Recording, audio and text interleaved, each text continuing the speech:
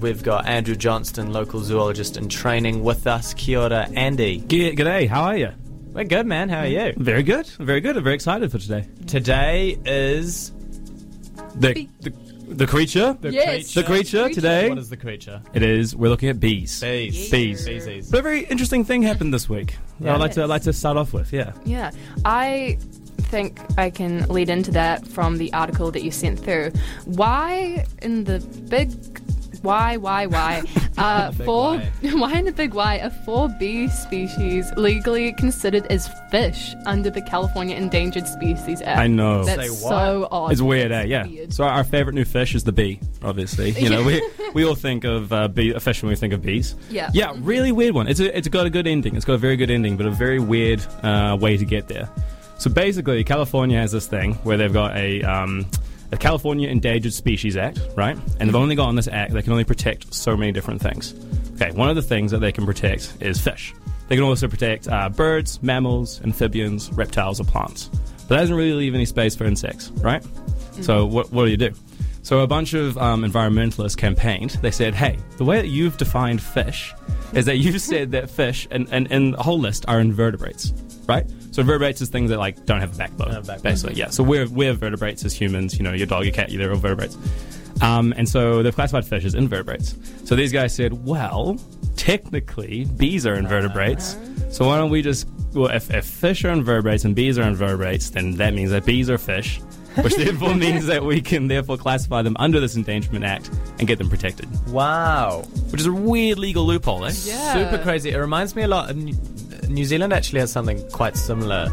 Jacinta Ruru, who's a kind of a legal scholar, she was campaigning and successfully campaigned for getting Mount Taranaki and the Whanganui River legal personhood status. Oh, yeah. So they have all the rights of a person and can sue and can protect themselves legally. So it sounds pretty similar to that. It does sound very similar, yeah. Using these weird legal loopholes in your favour. I'm all for it, you know? Anything to help these endangered animals. Bees are fish. Yeah. Bees are fish, why I'm not? excited to start telling everyone that. Yeah, go on And for it. sub-question. Yes. Are fish? Yeah, so something else that is kind of funny is that there's this guy, what's his name? Stephen Jay Gould, who spent his whole life studying fish, right? And the conclusion he came to at the end was that there is no such thing as a fish. Doesn't exist. No such thing as a fish. Conspiracy. Yeah. There's actually a podcast. It's based on the QI quiz show, if anyone knows about that. Anyway, they're called There's No Such Thing as a Fish. Basically, what he said was that he studied all these animals. There's a bunch of aquatic animals in the world, but they're hardly related to each other as much as any other genera or whatever would be related to each other. He said that the salmon is more closely related to the camel than it is to the hagfish. What?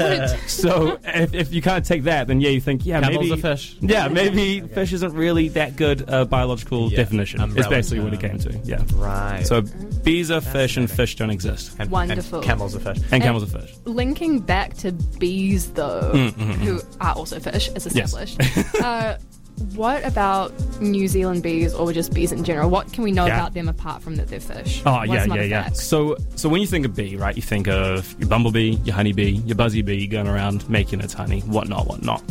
But the native bee in New Zealand is actually quite different. And doing my research, I was kind of astounded by how different it really is. So native bees are generally a lot smaller and kind of all black in colour. So you think of bee, you think of the yellow stripes and whatnot. But they're tiny, and they don't live in hives to begin with. They actually live underground. Yeah. So they dig into the ground, and that's where they lay their eggs. And they haven't got huge swarms or anything either. They're quite hive. Big hive thing. Yeah. They just have one female will go down and lay the eggs, and then they'll have a few worker female, one queen rather, and then they'll have a few worker females that go out and get the pollen and nectar and whatnot. And then the males are really just the drones. They're only really there for reproduction. So the males are pretty useless in the bee world. They don't really do much except They're useless in the human world, man. Yeah, because there's obviously this amazing thing in the world of bees, I guess, where they have the queen that takes control of everything, and then all the females are the worker bees. So you go out into nature and you see all the bees on the flowers and whatnot, they're all going to be female. So native bees are in the ground, and as far as I can tell, don't make honey. Which I'm I'm here to be corrected. If anyone wants to call in and tell me that they can find a source that they do. I think you're right. I can't find it anywhere. Which, to me, doesn't meet the definition of a bee. No, yeah, right. They're so like intrinsically linked. That's really interesting, and it brings up a whole other kind of point of conversation about bees, which is honey, and which is given them some kind of social value. We love honey, and we therefore love bees. Yes. There are other more important reasons to love bees, maybe, in the sense that they pollinate most of the world's plants. Yeah, big time. Huge. Like, pollination is so important for all of us. Yeah. I mean, I found a stat online that said that bees are responsible for pollinating approximately 1/3 of the food we eat. Wow. So everything I see is like every third mouthful you eat is thanks to a bee. Yeah. Right? How crazy. And 90% of our fruit trees. Crazy. What? That's like all of our food. It's so important. Yeah. Well, I mean, if anyone's seen Bee Movie, the great Jerry Seinfeld classic, they'll know the consequences of bees going out of business. It was actually a documentary, didn't it? It was like a future documentary. Yeah. Which is really interesting. Bee Movie, I was actually doing some reading.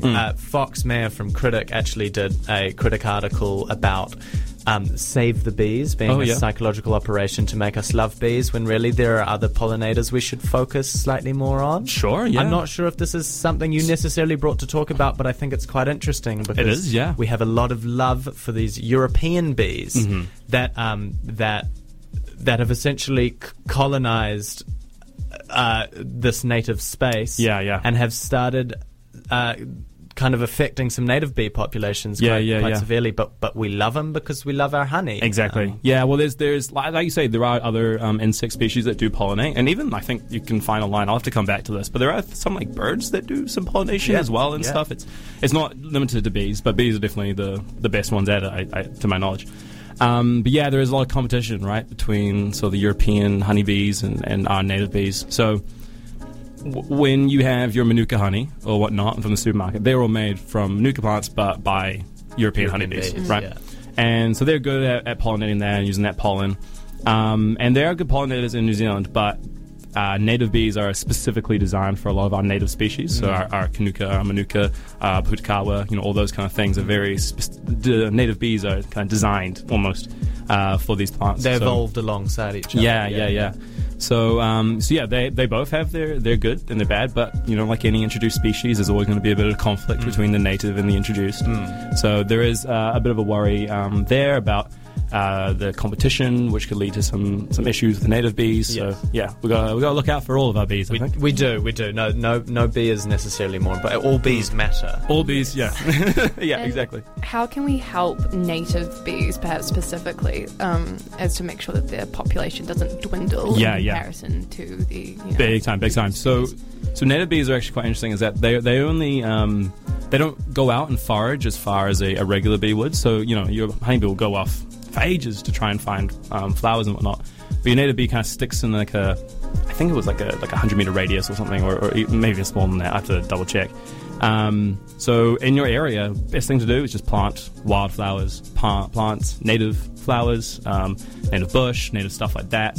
So that they can work on those. And then also another thing which is just good for all pollinators and for everything is just to buy seasonally, because if you buy seasonally, that's where all you're not getting in like the native the foreign bees to do all the work and whatnot as well. So there's two kind of things that you can work on if you want.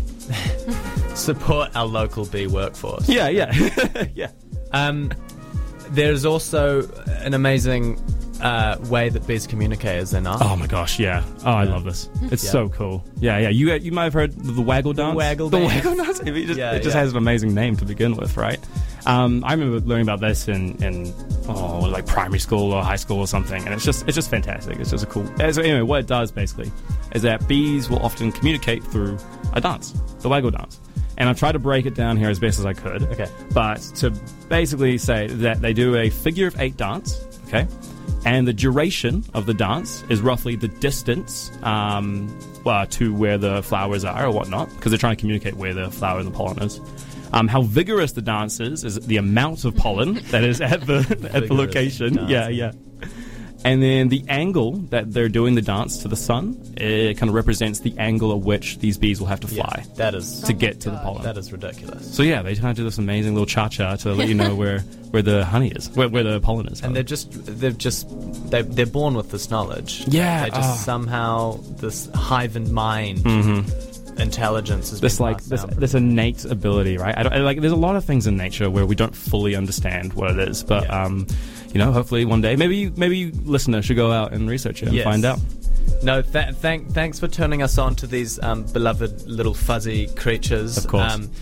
Once a lot of people were afraid of them as just being nothing but a stinger, but after Bee Movie and after Andrew Johnston came with Creature of the Week on Tuesday Radio 1 News, no one was scared of bees anymore. Not anymore. And native bees don't really sting very often either. So and I guess the crux of this is without bees, we don't have a lot of our food. We don't have a lot of our plants. We don't have people. We don't have a lot of nature. Yeah, exactly. So look after your bees. Look after your bees.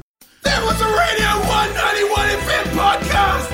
You can find more of them at r1.co.nz/podcast.